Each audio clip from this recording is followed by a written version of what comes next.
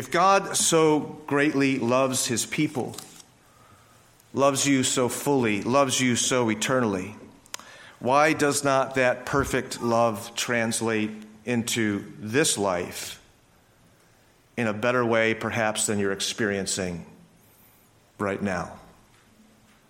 Why is there so much mistreatment of Christians in this life? The dangers, toils, and snares of which we have just sung in John Newton's famous hymn. That's the question, that's the tension that we're going to seek to address here this morning. This is the third and final message on the pilgrim. We saw what a pilgrim is in the first offering, that you are a stranger, an alien, a sojourner, because you have been made alive to the world that is above. And that has made you a stranger here. There are only two kinds of people in the world. Either you are a pilgrim or you are a prodigal. Either you are there's a sense in which everybody's an alien, everybody's a stranger, everybody's a pilgrim. In the sense of the worldling says, I'm a stranger to God. I'm an alien to God. I am his enemy and he is mine. That's at the heart of unbelief. And of course, Christians then have had that reversed. He is our friend now, and that means the world is not your friend. That is, worldliness is not your friend. And so that's what we sought to look at in the first message. There are these two families of strangers that occupy this earth. One is hellish and one is heavenly, and the two have their own destinations. And so the importance of what it means to be a pilgrim was set out before us. This is one of several metaphors. I try to get across to us, it would be a mistake to make the pilgrim metaphor swallow up other metaphors. The Christian life is rich and varied. Sometimes the Bible calls you a farmer. Sometimes the Bible calls you a soldier. Sometimes the Bible calls you other metaphors that have their own meaning about them. And whenever we take one particular metaphor and make it the whole, we do damage to the biblical view of the Christian life. So that was the first message. The second message dealt with the 7 anchors for the pilgrim in 1 Peter chapter 1. Peter addressing the aliens that were scattered all throughout all those places in Asia Minor, feeling, politically, maybe culturally distant from their neighbors. He reminds them of what is most important to them, that they are God's pilgrims and that they have several anchors. And we went through and talked about the anchor of election and the covenant of grace and the Trinitarian God himself being our God, and the anchor of having the inheritance of eternal life, of being anchored in the fruit of regeneration, that we are new creatures in Christ that demonstrate faith, hope, and love, that we're anchored in the prophetic scriptures and in a transformed life, a heavenly life. And at the end, we brought out the fact that all of this is in the Lord Jesus Christ, who shed his blood for us, and that we can never be separated from him. So every Christian is, by definition, a pilgrim and anchored in these good things. Everywhere you meet a believer, they are on their way out of the wilderness and on their way into their heavenly Canaan, their inheritance, invariably. Wherever you see a Christian, that is a fact about them. Some of us are making slower progress than others, but nevertheless, that's the tendency, that's the way. And we read about this in Hebrews. Abraham, who is the very father of the faithful, of those who believe, who trust in the Lord, is styled a pilgrim. God chose this on a purpose. He called him to leave his home, to leave Ur of the Chaldeans, his natural home, and to seek out a land that would be given to him. By faith, he lived as an alien in that promised land along with his children. He dwelt in tents. He dwelt as a foreigner. He had to deal with being a foreigner in that condition. And he and his confessed these things. It wasn't that it just happened to them. They confessed that they were pilgrims, that they were on a journey, that they were exiles on earth. They owned it, and they did not turn back from it. Because ultimately what they were seeking was not a piece of real estate here on earth. They were seeking a heavenly city, a country where God dwelt perfectly, and that which he designed and which he has built for us.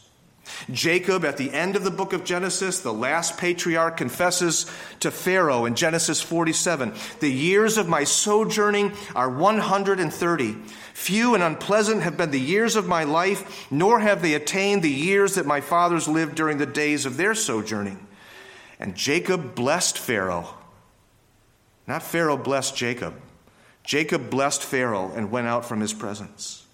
Now, this reality from the Abrahamic covenant is not left behind when we step over the line from Genesis to Exodus. We don't go into the Mosaic covenant and leave that behind. There's been mistakes made about the Mosaic covenant, major mistakes about the Mosaic covenant.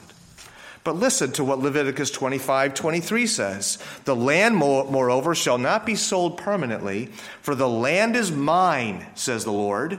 For you are but aliens and sojourners with me." So the pilgrim motif carries over from Abraham, Isaac, and Jacob to Moses, Aaron, and Joshua. Centuries later, David the king confesses the same thing in Psalm 39, which we read. "Hear my prayer, O Lord. Give ear to my cry. Don't be silent to my tears, for I am a stranger with you, a sojourner like all my fathers." David's king. I mean, he's ensconced. He has a place. And yet he says, "I'm a sojourner and a pilgrim like my fathers." And some have said, well, maybe this is when he was being hunted by Saul and he didn't have a place. But listen to what he says as he blesses his son Solomon in 1 Chronicles 29. "Yours, O Lord, is the greatness and the power and the glory and the victory and the majesty. Indeed, everything that is in the heavens and the earth, yours is the dominion, O Lord, and you exalt yourself as head over all.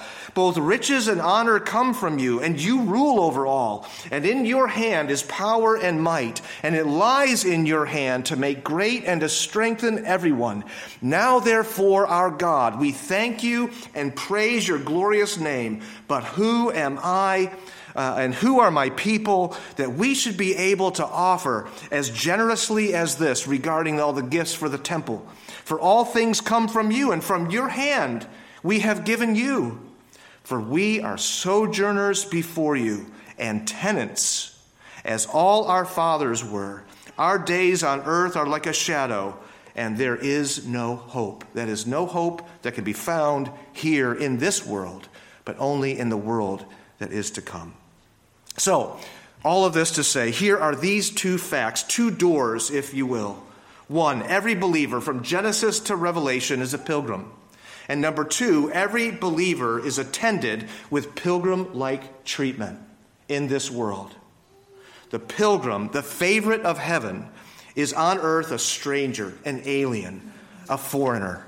So sublimely does John write in his first letter, chapter 3, "Beloved, now we are the children of God, and it has not yet appeared what we will be." We, when we are born again and become children of heaven, children of God, to be made like the angels one day, the world doesn't perk up and go, "Isn't that wonderful?"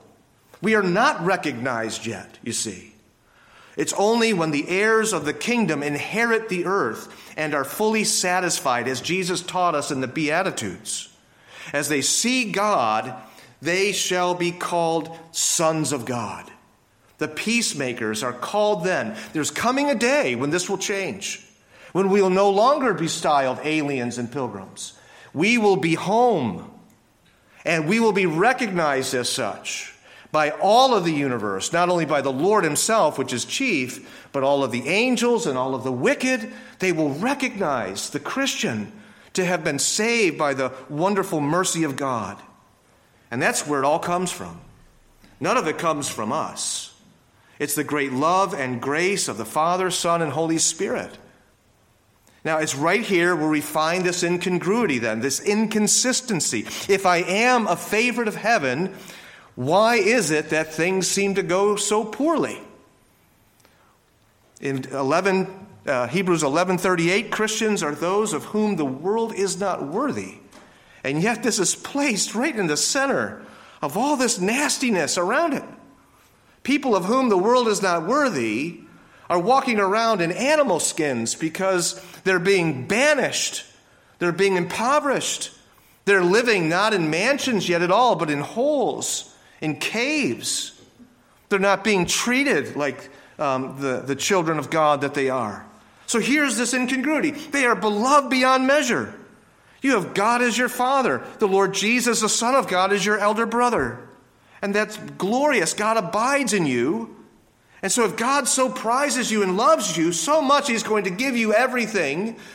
Why such hard treatment here in this land that is fallen? Why is there not more abundance and of health and prosperity and celebrity here on this side of glory? No, says the Bible, torture, imprisonment, chains, mockings, scourgings, stoning, sawing, swords, dressed in poorest clothing, you who wear the robe of Christ's righteousness, destitute, homeless, stricken. Those who are heirs of heavenly mansions in Christ are wandering in deserts and mountains with Moses and with David, and dwelling in caves and dens, like the treatment that Elijah and Jeremiah and Daniel had to face. Now, I know as I say these things that I don't think we in America have suffered such things.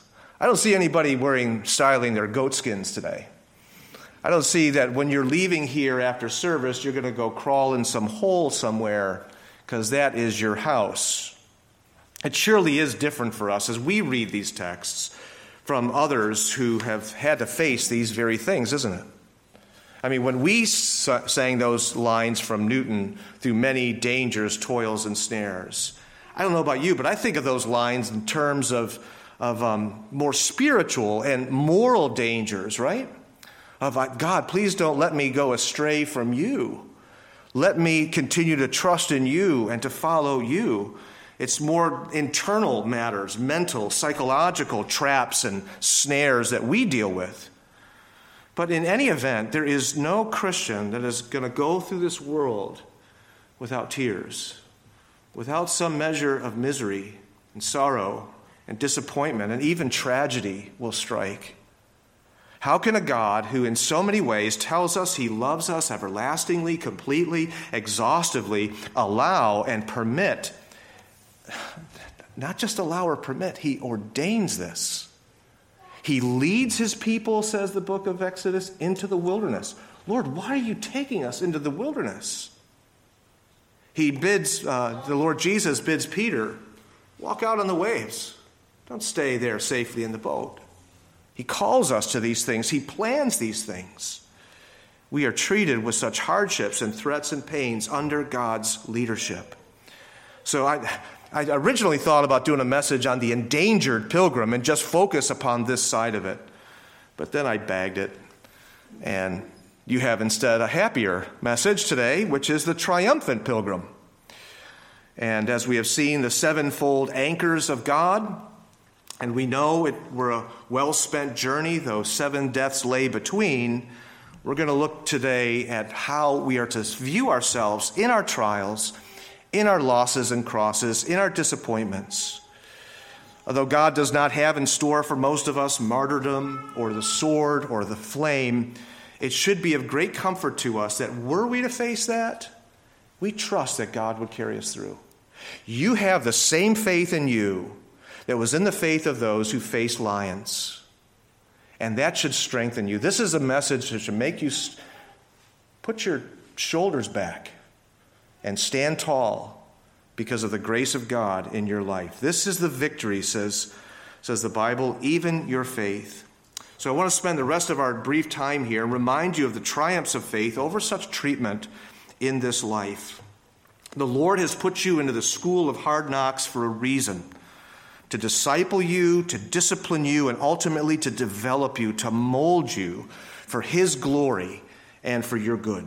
So 5 triumphs then to consider here, and that you, believer, Christian pilgrim, are triumphant, though ill-treated.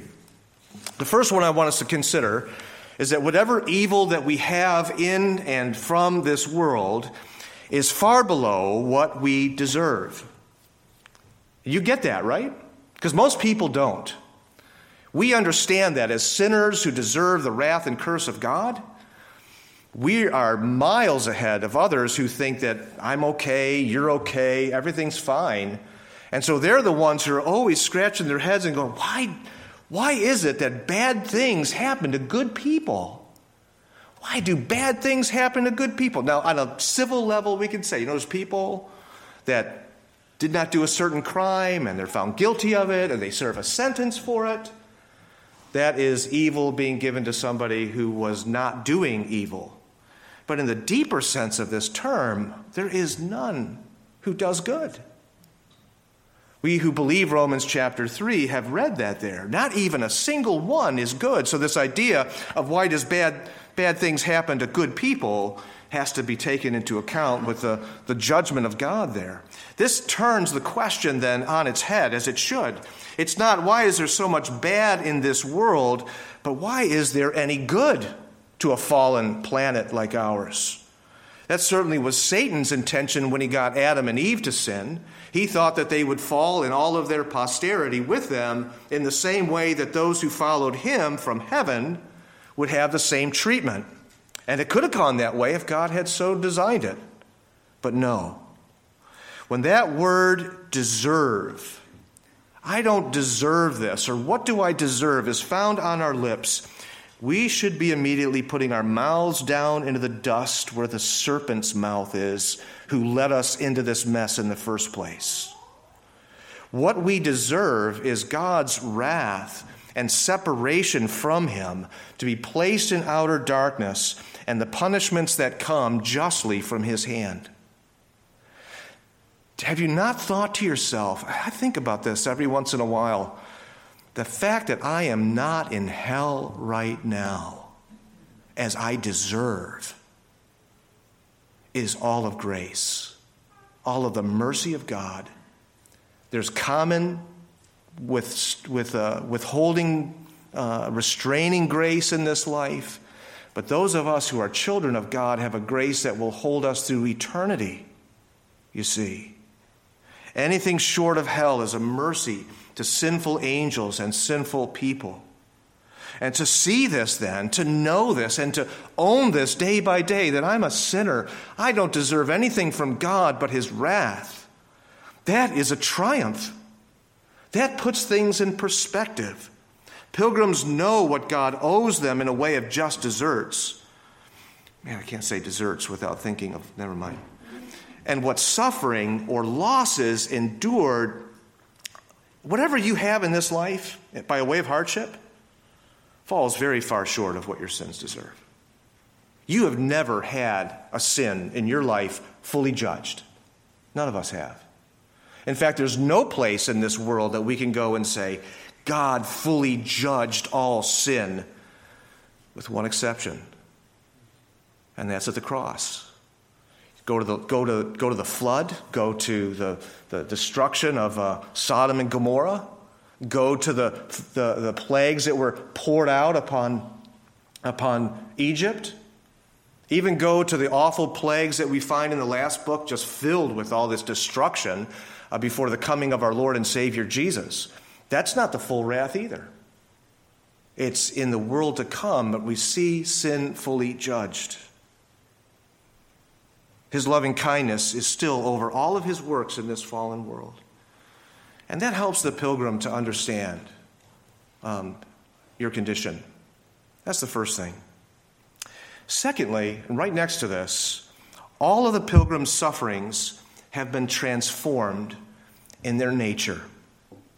Whatever hardship, cross, trial, difficulty that you have, these have been changed because of your relationship to Christ and under a heavenly Father. They are no longer the mild, partial penalties which foreshadow hell's full wrath that is to come. For the sinner who's on his way to perdition, on his way to full reprobation, all the judgments that they experience in this life are a foretaste of the bad things to come. That's a preaching point for the church. That's a message from Scripture. Flee the wrath to come because you're already getting a little snootful of it here in this life. But for the Christian, that has changed. Your punishments, your trials, your difficulties in this life are not penal in character. They are rather the fatherly chastenings of a loving hand now. The next chapter in Hebrews chapter 12, brings this out. It says as much. Whom the Lord loves, he disciplines and scourges every son whom he receives. So understand that there is no longer in God's mind, in his attitude, this penal element of a righteous judge, but rather the loving purpose of a holy, righteous, heavenly Father. First, he is molding you for your good by these things, ultimately to bring you closer and more like unto him. When you are going through a hard time and facing some kind of a chastening, what's your first response? Now, Hebrews agrees with you. It ain't pleasant. No scourging, no chastening in the present time seems pleasant. It doesn't. But if there's a purpose in it, that helps anchor you and helps you to stand through such difficulties. They're ultimately meant to draw you closer to him, to the Lord, and to make you more like him. And then secondly, it itself is a mark of sonship. Boy, the Bible is quite clear. If you don't have these persecutions, these hardships in your life, this mistreatment that comes from the world, are you really walking as a child of God? It's a proof of God's love. Jesus reminds his hearers, I don't know if you've caught this verse, I'm sure you have, where how good God is to us. When he's in the Sermon on the Mount, he says, what man is there among you who, when his son asks for a loaf, will give him a stone? Or if he asks for a fish, he will not give him a snake, will he? When your sons, your daughters, they come to you and say, Mom, I want something to eat, or Dad, can I have a snack? You don't go out to the garage and find a reptile and bring it back and say, try this on for size. And he goes on and says, now if you, and very interesting, you being evil, know how to give good gifts to your children, how much more this great and good, glorious God gives to those who ask him. Jesus is speaking about prayer in this setting, that he gives good gifts to his children when they ask him. Now, my pastor in seminary made this awesome observation once. He asked this question, when is a stone a loaf of bread? And when is a snake a fish to eat? He referred to the fact that God is able to make all things work together for your good and out of love to you, and shows himself your better portion when he takes away these beloved idols in your life, or when he gives you a disease or a taste of destitution. That's when he transforms these qualities in our lives and causes us to be humble and to cry out to him. I've used this statement from Rutherford probably too much, but I'm going to use it again. He says, when the Lord puts me into his basement, into his cellar, I look for the best wine. Usually, when we're put into the cellar, we just whine. But he looks for the best wine. Look for God's purpose in these trials that come your way. These don't happen to you willy-nilly. You are the apple of God's eye, and everything that takes place in your life is under his care and love for you. Why is the Lord doing this in your life? And bring that back to how good your God is to you. So our sufferings are never penal, but rather blessings to drive us into the better portion, which is God himself. We sing these lines, be still, my soul, when dearest friends depart, and all is darkened in the vale of tears. Then you will better know his love, his heart, who comes to soothe your sorrows and your fears. Be still, my soul, your Jesus can repay from his own fullness all he takes away. You sing that. Do you believe that? You are triumphant in your Lord's treatment of you for good. Then number 3, God gives you counter grace and mercies, counter riches and wealth to what he takes away in suffering and disappointment. Our God has his own Federal Reserve that is actually backed by true gold, from which he pays you for the Bitcoin of your losses. How do you like that? These include especially the richer enjoyment of what you have in this life. You enjoy life differently than those who don't know the Lord. There's a difference between those two things. Huge difference. The book of Proverbs brings this out over and over again. Better is a little with the fear of the Lord than great treasure and turmoil with it. Better is a dish of vegetables where love is than a fattened ox served with hatred. Better is a dry morsel and quietness with it than a house full of feasting with strife. Now I know this is a bad weekend to teach on the fattened ox and full of feasting, because most of us, I hope, this last weekend enjoyed both. We enjoyed the fatted oxen and we enjoyed good fellowship. But you see the contrast between those two things. You would be happier without the strife, without the hatred, without the divisions, with less food, less provision. Twice the book of Proverbs says it's better to live in a corner of a roof than in a house shared with a contentious woman. Repeats it because it's true. And then likewise Psalm 84, for a day in your courts is better than 1,000 outside. I would rather stand at the threshold of the house of my God than to dwell in the tents of wickedness. It's this that seems to be behind what Jesus told Peter when Peter begins to realize that following Jesus, following the King, the kingdom is not about power and being like a new Roman Empire rising up. Peter begins to say to Jesus, behold, we've left everything and followed you. And Jesus said, truly I say, there is no one who has left house or brother or sister or mother or father or children or farms for my sake and for the gospel's sake, but that he will receive 100 times as much now in the present age, houses and brothers and sisters and mothers and children and farms, along with persecutions. It comes with a cost. And in the age to come, eternal life. So Jesus is saying here that your enjoyment of whatever it is you have is so much greater than the possessions themselves. To be able to live to the glory of God, to be able to meet approximately what you were made for, to glorify the Lord, to enjoy this covenant life, is no mean thing. We need to count that as a rich blessing. Nothing in this world can be compared. Nothing in this world can be made up to match that. What good is it, asked Jesus, if you gain the whole world but lose your own soul and the possession of your God? In this, you presently triumph. Your joys are the joys of the redeemed. And then number 4, in your mistreatments, your sufferings, your losses, your crosses, do you not identify through that with a suffering Savior?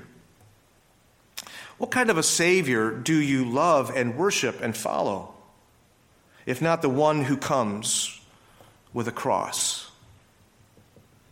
Your Jesus came into this world to take a cross to himself. And when he said, if you want to follow me, you must take up your cross too. We don't know a Jesus without a cross. We don't know a Jesus who did not suffer. In fact, this is part of the mystery that the world just cannot get. They say this is a huge problem. Why are you going to follow? To have the cross, and to us, we hardly even think of the cross as being such an awful, horrible way of torture. We make jewelry out of it and wear it around our necks. You wouldn't do that in the first century. The cross was the image of you're a horrible criminal. It's almost like they were hanging you between heaven and earth, unworthy of either. Get you out of here, you see. But there are many such things. They look at that and go, I'm not going to follow that loser religion. And you remember in the early church, there was a painting that was made. Somebody was mocking a Christian by the name of Alexamenos. And he's standing there, and here's a cross, and on the cross is a man with a donkey's head on it. And that's how the world looks at the cross. This is a loser's religion. Why would you follow somebody with a cross like that? But two things come from this. The person suffering there was no mere man, definitely not a donkey. It was God's Son, glorious in himself, God made flesh, as was prophesied in the Old Testament. And second, after his sufferings and his cross come what? Great glory. It's not just suffering for suffering's sake. There's a reason and a purpose to it. There's a mystery involved. We freely admit as Christians, and we ourselves are mysteries. Thomas Boston, in his treatment on how we are to live in this world, talks about the Christian as a man on earth, but his head is in heaven, and yet they're truly united. We are crucified, but living by the love of Christ in us. We labor, but it's not we who labor, but mighty through the grace that is within us. We are men and women of two principles. We have a will and not a will to one and the same thing. We sin, and yet it's not we who sin. We have many spots and stains, and yet we are righteous and pure by grace. We are lacking many things, but we are perfectly complete. This is the heart of faith. Give me Jesus. Give me Jesus. You can have all this world, but give me Jesus. It matters not what you have or don't have if you don't have him. And that's at the center of all God's perfect care and providence to each and all of his people. Though the waters of the world are frigid and so unpleasant, they stink. The riverbed beneath, at which your feet have been planted, are firm with overwhelming comfort because you stand upon the Lord Jesus. In this you triumph as a pilgrim, and therefore you take up your cross and follow him. And then fifth and last, how can we possibly compare the burdens and the evils of this place with the future inheritance which is ours already in Christ Jesus? This is the main thing that Paul loves to bring out. In the best chapter of the Bible, Romans 8, I consider that the sufferings of this present time are not worthy to be compared with the glory that is to be revealed to us. Not even worthy. Don't even go there is probably a colloquialism to carry across the sense of it. There is no comparison. Take all the evils of this life, all of their consideration, pile them up into the mountain of darkness that we are prone to make them. Now set next to them the true mountain of the world that is to come. The things here of this earth are not mountains. They're not even hills. They're smaller than that. They're not worthy to be compared to the glory that is to be revealed in you. Two things then diminish them for the triumphant pilgrim. Number one, they are small, as we just saw, in contrast to what we deserve. Though they should be mountains bringing down fire upon us because of our sins, but they're not. And secondly, they are short. They are brief. They're like a puff of smoke. Your time here is spoken of as a day, as an hour. It is a breath. How long does it take you to have a breath? Not long. How perfectly, fully, and finally will be the rescue of that world that is to come. It's going to be glorious. You'll be perfectly, fully, and unchangeably removed from all of the evils and hardships of this present difficult age. We won't hardly know what to do when we get there. I believe that. We will be in such awe for like the first 1,000 years. We won't even know what to say. We won't know how to feel. And yet also I think that God provides that for us so that we do fit in. That's part of the blessing of going to glory. So, as again the same hymn writer says, "Be still, my soul. The hour is hastening on when we shall be forever with the Lord. When disappointment, grief, and fear are gone, sorrow forgot, love's purest joys restored. Be still, my soul, when change and tears are past, all safe and blessed, we shall meet at last." And what is more, it's not only that we are safe. These are not going to be the last chapter. These disappointments, trials, hardships, sufferings, these don't define us. We define them. And they're short, as we just said. But not only are we going to be safely removed from them, all such deprivation and evil taken away, the Bible even says that our pains and our losses will themselves be compensated beyond our wildest dreams. At the end of 2 Corinthians 4, Paul encourages you.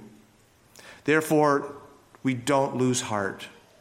But though our outer man is decaying, yet our inner man is being renewed day by day. For momentary light affliction, there it is, it's not big, is producing for us, there's the compensation, an eternal weight of glory far beyond all comparison. While we look not at the things which are seen, but at the things which are not seen. For the things which are seen are temporal, but the things which are not seen are eternal. You triumph as a pilgrim by faith, as those here in Hebrews 11, and that faith engenders hope. So much better to be looking to what is true and substantial, though at a distance and still yours, than to what is immediate but fleeting and certainly unsatisfying. So there's the contrast. There's how we are to understand why pilgrims are so treated as aliens, mistreated as enemies and foreigners and so forth. But we have come to embrace that it's Jesus truly who satisfies. Jesus is our all in all. So again, be still, my soul. The Lord is on your side. Bear patiently the cross of grief or pain. Leave to your God to order and provide. In every change, he faithful will remain. Be still, my soul. Your best, your heavenly friend, through thorny ways, leads to a joyful end. Your best days are ahead. And your best days are going well now. Jesus is on his throne. All is well. Let's thank him. Father, we're grateful for the call to be pilgrims. Thank you for the anchors that you give to us in yourself. And thank you, Lord, for training us and teaching us how to understand the ups and downs of life. We know, Lord, that we are recipients every day of a great bounty from your hand. We don't face what these in Hebrews chapter 11 had to face. We have a smaller cup of it. But help us, Lord, to do just as well, if not better, for having less difficulties and trials in this affluent nation of ours, this affluent culture. Help us, Lord, to beware that the world eclipses our souls and you, that it becomes an idol to us. And so, Lord, help us to manage our lives always under Christ, to put all things beneath his feet, and to live accordingly.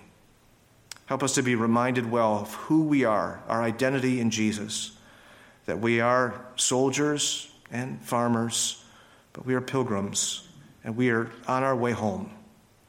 And so, Lord, lift up our hearts heavenward today, and all throughout this week, whatever may come, we pray these things in Christ's name. Amen.